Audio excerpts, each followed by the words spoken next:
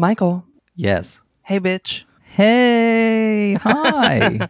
Subverting expectations. Which I like.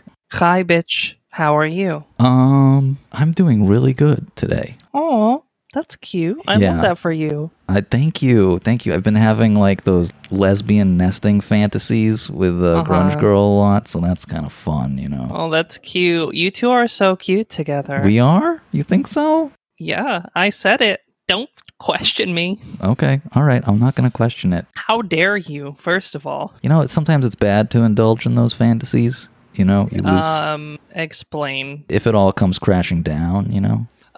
You're saying that sometimes it's bad to allow yourself to feel hopeful about your relationship because you might feel sad about it later? I'm just saying evil eye. You have to be aware of the evil eye. Okay. Well, we can just say Bli Ayin Hara and wish it away because we can't live our lives in fear of being happy about good things that happen to us. Was that like actual Hebrew you just said, or was that like yes. Klingon? Oh, okay. Bli Ayin Hara, without the evil eye. Without the evil eye. Okay, great. Thank you. It's like a classic, it's like something that gets peppered into Hebrew conversation all the time. All right. Well, the other good thing that happened to me yesterday was that I washed Skeeter in the tub. Oh. Yeah.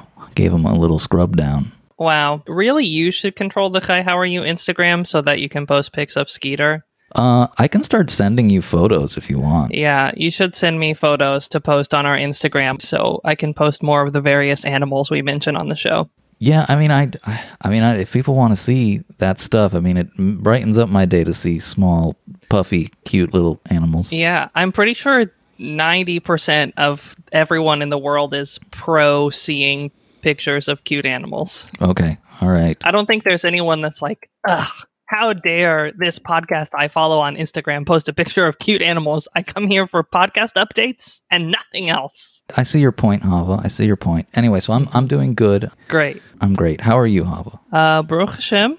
I am well. Let's see. I'm loving the fall weather. Fall weather is starting to creep in, and I'm treasuring it. Last night, Thursday, the 23rd, was the Nintendo Direct presentation where a lot of really cool video game stuff got announced, including a huge update for Animal Crossing. So I am ecstatic with Animal Crossing vibes. And yeah, tonight a friend asked to come over for Shabbat candle lighting, which was a surprise and a delight. I'm excited to have someone over to light candles with me. I've been working on my next class with Binya. I'm getting ready for Talmud Fellowship to start this fall, so I'm feeling good. I've been streaming more and more Animal Crossing, and it's been fun to like hang out. I think a lot of people who listen to the podcast come to my Animal Crossing streams, and so it's kind of fun to hang out in a really different context with our listeners. Honestly, I didn't think much of our listenership would be interested in seeing me play Animal Crossing. I kind of thought it was just like this separate thing I was going to do, but it turns out that most streams where I stream Animal Crossing, someone from the show pops up. Whoa. It's cute. It's fun. Yeah, I know. The world is full of unpredictable podcast listener behaviors. Wow. Okay. I should go lurk at some point. Yeah. Anyway, okay, well, we have an announcement. We have a pod announcement. Oh, yeah, we have a pod announcement. Do you want to say it or should I say it? You should say it. You should say it. Okay. Dear listeners, as we have been promising to you since time immemorial, we have finally come out with our first piece of merch. So we have created, using the fabulous art that Sarah Day made for us, we have created some beautiful Hi How Are You t-shirts. I'm going to put the link to our Teespring store in the description of this episode, and I'll do some posting about this also. But we have some really cute Hi How Are You Chamsa t-shirts. If you are a patron, you can get a t-shirt at cost, and if you are a not patron, then they'll be about $20. Yeah, somewhere around 2021, and I think at cost is like 17 or something like that. Yeah, and then if you're a patron, that'll be a few bucks less for you. So yep, you know, we want you to wear cute Hi How Are You t-shirts with cute Sarah Day art on them. We want to be tagged in your pictures of Hi How Are You t-shirts and just see how cute you all look in our beautiful art. Yeah, just so you know, if you go to the Teespring, Chrome and Firefox browsers, they don't do a good job showing the print. It looks more pixelated than it really is. It actually isn't pixelated at all. I ordered samples and confirmed and made sure that was just a image rendering issue. Right, and I will post pictures of Michael in the shirt so that you all can see how cute they are in real life. Both Michael and the shirt. Oh, wow. Well, enough of all that. Yeah. Do you want to talk to us about the Talmud that you're bringing today? Yes. I'm pulling up the voicemail. Oh, yeah. There we go. Hi, Hava. Hi, Michael. I am calling with a question about Frumkeit, specifically what Jews wear and what we wear that is a mitzvah that is asked of us. I'm a married Jewish woman. I've been experimenting recently with covering my hair. I live in a neighborhood with a lot of immigrants from all over the world and also a pretty big black hat yeshivish community. I've been experimenting with wearing a tichel as a way to show solidarity and remind myself to act in solidarity with my neighbors, but also to maybe show some of my yeshivish neighbors that a high degree of secularism and a high degree of Sidur Mitzvah can coexist. But as I was researching, I was having trouble finding out where this mitzvah actually comes from. I think that the requirement for married women to cover their hair all comes from the ordeal of the Sotah in Parshat Naso, which is pretty yikes if that's the only reason the rabbis give for that mitzvah for married women. Anyway, you know the ins and outs of endlessly self-referential Talmud more than I do. I would love to hear your thoughts.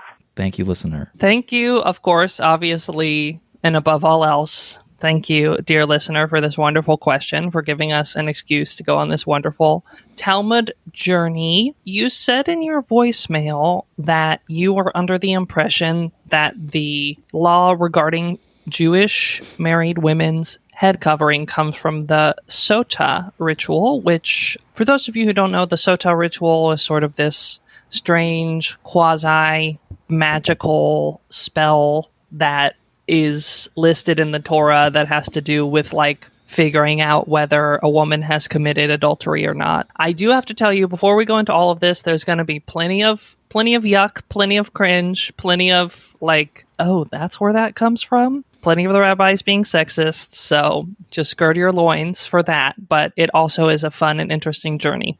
For our first piece of information, we're going to go to Ketubot 72a. Ketubot is a Masechet of the Talmud that is nominally about marriage contracts, and we'll see why that's relevant in a second. So we learn in a Mishnah on Ketubot 72a, ואלו יוצאות שלא בכתובה, העוברת על דת משה ויהודית. So these are the things that a woman, basically her marriage can be ended, her husband can divorce her without paying out her ketubah.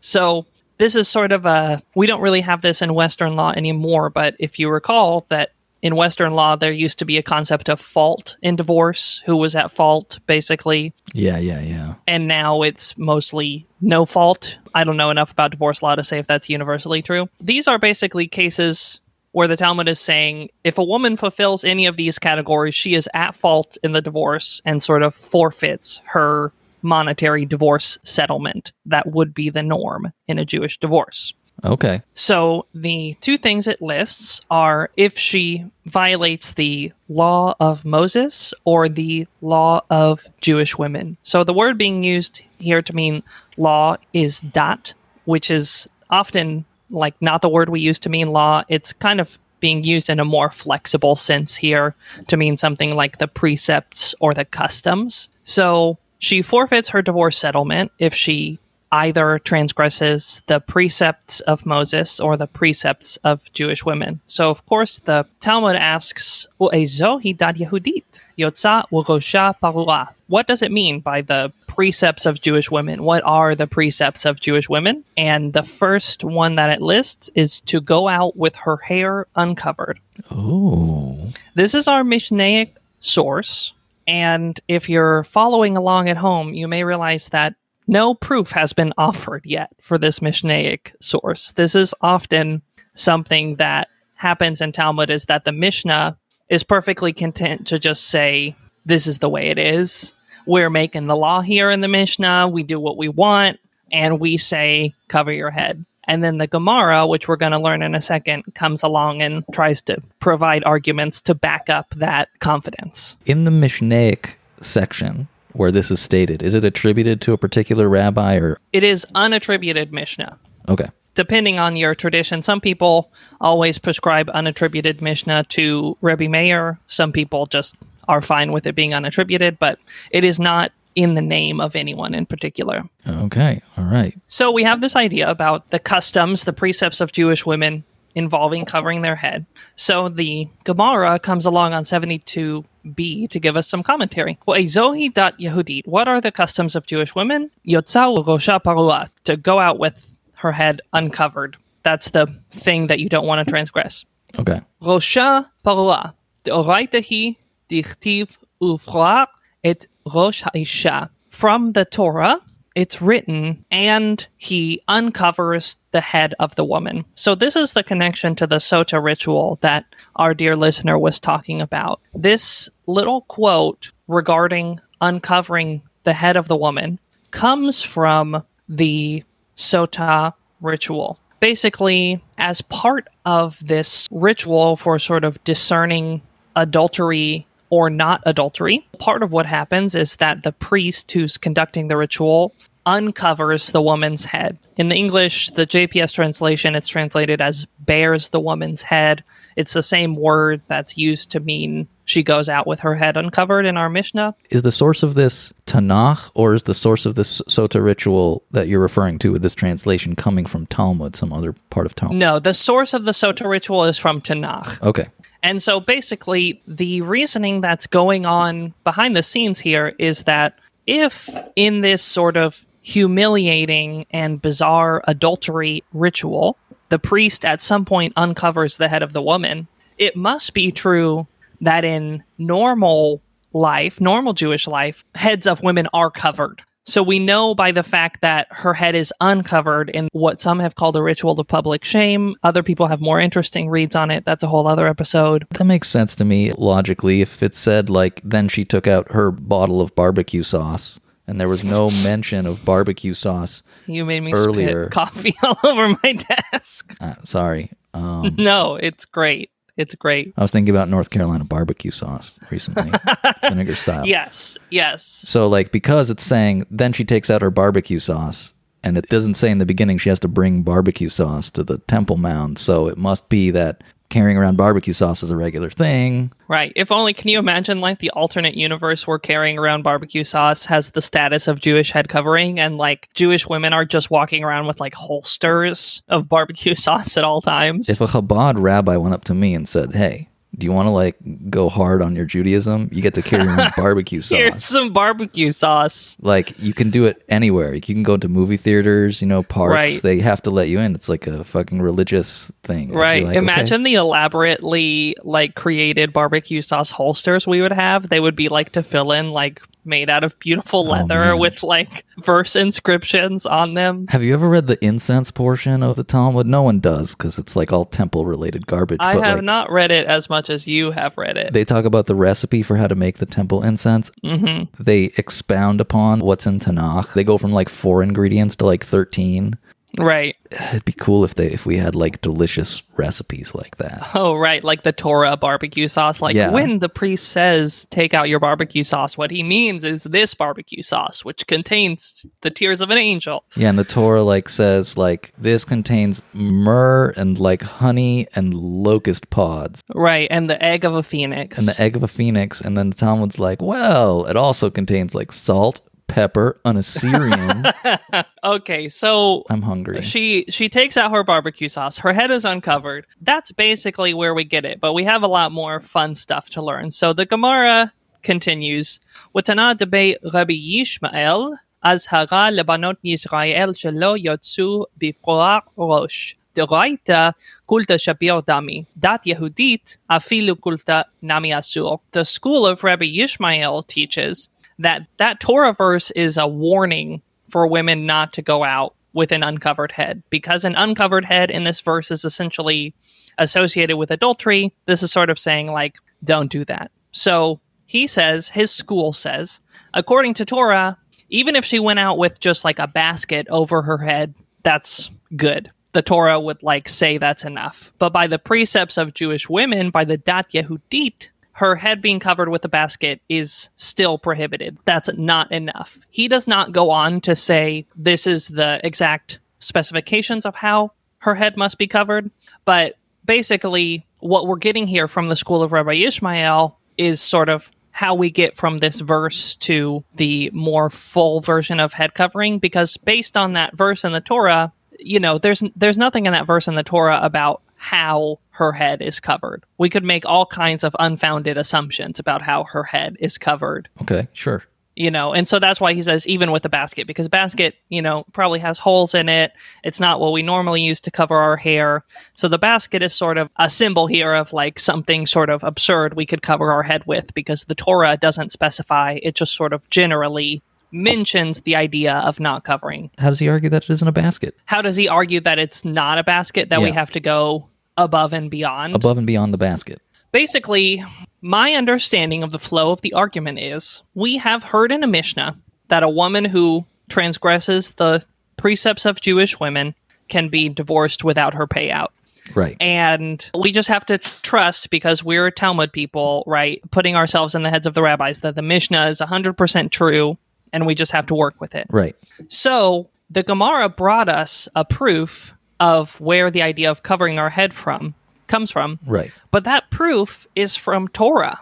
Right. Right. So that, you might say, is not Dat Yehudit. That's right out of the Torah. That doesn't really fit the category that's being referenced. Okay, that's what's confusing me. Tell me if this is going beyond the scope of the podcast. But like, presumably the Amoraic rabbis, the ones composing Gemara and commenting on this Mishnah, assume that Mishnaic rabbis are interpreting Tanakh, and that's where they're saying their truths from. And it's the Amoraic rabbis just rediscovering what the Tannaitic rabbis had left out. So the Amoraic rabbis, for the most part, obviously there's always exceptions, but assume all the language of the Mishnah to be what we would call necessary language. It's all said exactly the way it is for a meaningful reason. Okay. So if we were just pulling out this idea about women covering their heads from Torah, that's what we would say. We wouldn't say Dat Yehudit.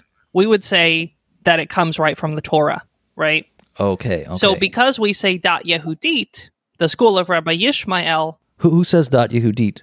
The Mishnah. The Mishnah says Dat Yehudit. Oh. Yeah. So the Mishnah says this comes from the customs of Jewish women. Yes. And so the proof from Scripture is good to give us a sort of idea of why women might cover their heads to begin with. But then the school of Rabbi Yishmael comes to sort of explain how this is Dat Yehudit and not just straight from the Torah. Because if it was straight from the Torah, then the Mishnah would have told us so. Right. You know, you could imagine a case in a hypothetical situation where a woman did go out with her head covered with a basket. And then you have to ask yourself, like, can she be divorced without a settlement now? And the answer, in my view, would be yes, according to this halakha, because even though she was good by the standards of the Torah, she was still transgressing the Dat Yehudit, the precepts of Jewish women that Rabbi Ishmael is discussing here. Okay. So that is the basics, right, of the origins of head covering. I wanted to bring further, above and beyond, some more interesting ideas about head covering that I think don't get enough attention in our sort of mostly American context. I went out looking for situations where people essentially historically treated head covering in an unusual way. And I found this really interesting story of this person, Rav Messas, who was hanging out in Morocco in the 1950s, who was faced with a problem, and he basically created a rabbinic ruling that has been referenced since. It's not really widely accepted today, but still an interesting proof that allowed women to not cover their head at all. And this is coming from a highly orthodox context, 1950s Moroccan rabbi, not exactly a loosey-goosey renewal type. Okay. So we're going to learn from the writings of Rab Yosef Massas. In his writings, he says, the prohibition of uncovering the head for married women was strict among us here from past practice, and thus in all cities of the Maghreb before the coming of the French. But within a short time of their coming, the daughters of Israel broke this boundary. No reproof was of use, and now all the women go out with head bare, hair uncovered, and therefore I must put my mind to teaching about them favorably. For it is impossible to conceive of returning to the matter as it was. And in my approach to seek in the words of the halachic authorities that came before me, I found stringency upon stringency and prohibition upon prohibition. So basically what Rav Massas is saying here is, I want to obey this sort of Jewish ethic we have of melamed zechut, to create a favorable judgment, to teach with a positive view of people. Mm-hmm. The Jewish women of Morocco are never going to cover their heads again. That's just reality. He's accepted that reality.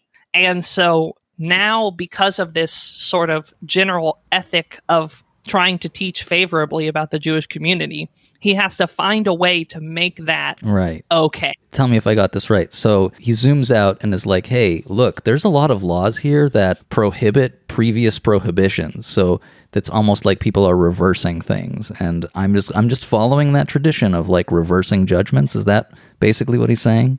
How I read it, I don't think that you're wrong. I think we're both guessing here. How I read that section of his writing was saying, nobody has taken it upon themselves to reckon with reality here. Everyone wants to get more and more strict. And I'm like sort of rejecting that idea and choosing to like be favorable to the daughters of Israel. Like everyone just gets more and more stringent, more and more prohibitions. Oh, I see. Okay. And we just can't live that way. Got it.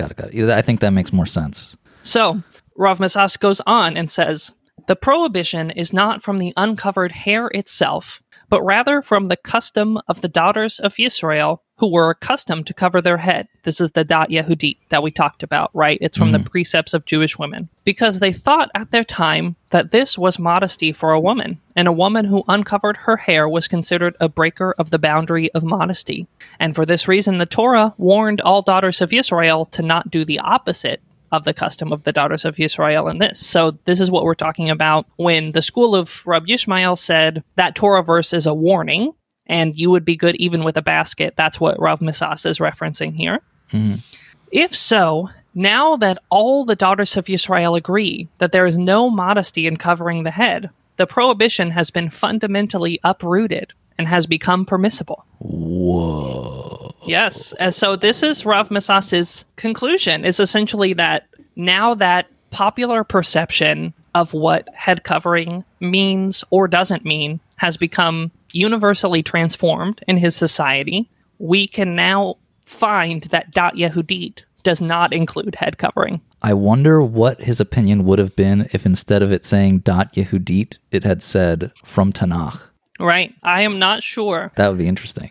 Yeah. So this is an incredibly interesting case where a very traditional Jewish authority acts with a kind of flexibility and a sense of his own times that we often don't really associate with that sector of the Jewish world. So I thought it was important for us all to learn about it. And this is very controversial. A lot of Orthodox authorities today don't, buy into this idea that custom can change in this particular way. But still, it was worth bringing. Is there a Sephardic Ashkenazi divide over the head covering in Orthodox communities? There is not really. Okay. My sense, from my limited study and wisdom, is that there has been, and that divide has closed a little bit. So I wanted to bring one more atypical piece of head covering information. Okay. All right. Let's do it. Because this is something I see all the time. I see a lot of, lefty and queer Jews who become interested in head covering. And a lot of us either can't get married for different reasons or just aren't married, don't believe in the institution of marriage, whatever, what have you. And so often folks on this side of the Jewish spectrum tend to have complicated feelings about head covering because it is mostly throughout history prescribed for married Jewish women. And so people sort of think to themselves like, oh, like, can I do this? Like, this is not really a mitzvah for me. Is there like a problem with me doing it? I just wanted to bring something to give support to that crowd because I used to be in that crowd. So this is from a section of Maimonides' Mishnah Torah called Isurei Bia, which literally means like the forbidden sex, like forbidden sexual relations, basically. Ooh. So it's a section of Maimonides' great work of halakha, and this is a section sort of dealing with sexual issues. And so we're in Isurei Bia, chapter 21, halakha Yud Zayin. Maimonides says, regarding what we've been discussing, Lo yahalchu benot Yisrael perurei rosh bashuk. So women, the daughters of Yisrael, should not go forth with their heads uncovered in the marketplace. Basically, the marketplace here is a sort of synecdoche for in public. Okay. Achat panuya wa achat eshet ish. Either if they are single or either if they are a married woman.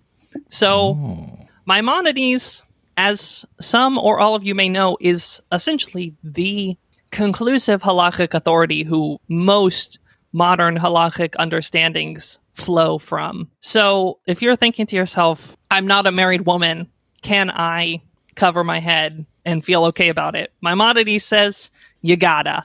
Okay, great. If your psychology predisposes you to run away from guilt as opposed to running towards something positive, this is a great thing to tap into. It's a great tool for you. Yeah, great. Amazing. Thank you. Yeah, you're welcome. Yeah, this has been a lot of later halakhic authorities. Basically, they didn't like this idea for Maimonides, and they found different ways to think about it and to get around it, which are sort of, I've decided, are not within the scope of this episode to get into because I've already taken up a lot of time. But yeah, that's my summary of head covering stuff. Any final thoughts before I say my final thoughts? My brain goes to the metaphysical implications of these arguments about oral Torah, and I'm kind of still swimming in those earlier questions of what it means if it's dot Yehudit, but it's in the oral Torah. That's kind of contradictory. If it's dot Yehudit, but it's oral Torah and comes from God. Oh my God. Like, right. What does it mean to like legislate a custom? Yeah. And what? It's very strange. Very strange categorization of stuff. That's where I go. Also, I'm hungry. That's also one of the things. Yeah, I feel that. I'm a little hungry as well. Dear listener, thanks again for this wonderful question. It provided, obviously, a really great episode. I hope we have answered your question. If you, dear listener, have a question, other dear listeners other than the one who sent in this message, if you have a question, whether seemingly Jewish or otherwise, please send it in to us. Call our Talmud hotline, which is in the description of every episode, or send us an email at hihowareyou@gmail.com, or ask us a question on our website at hihowareyou.com. Yeah, we would love to answer your question on the show. We love listener questions. I want to do a lot more listener questions. Yes, yes. We have a tiny backlog that we're working through from like earlier in the spring.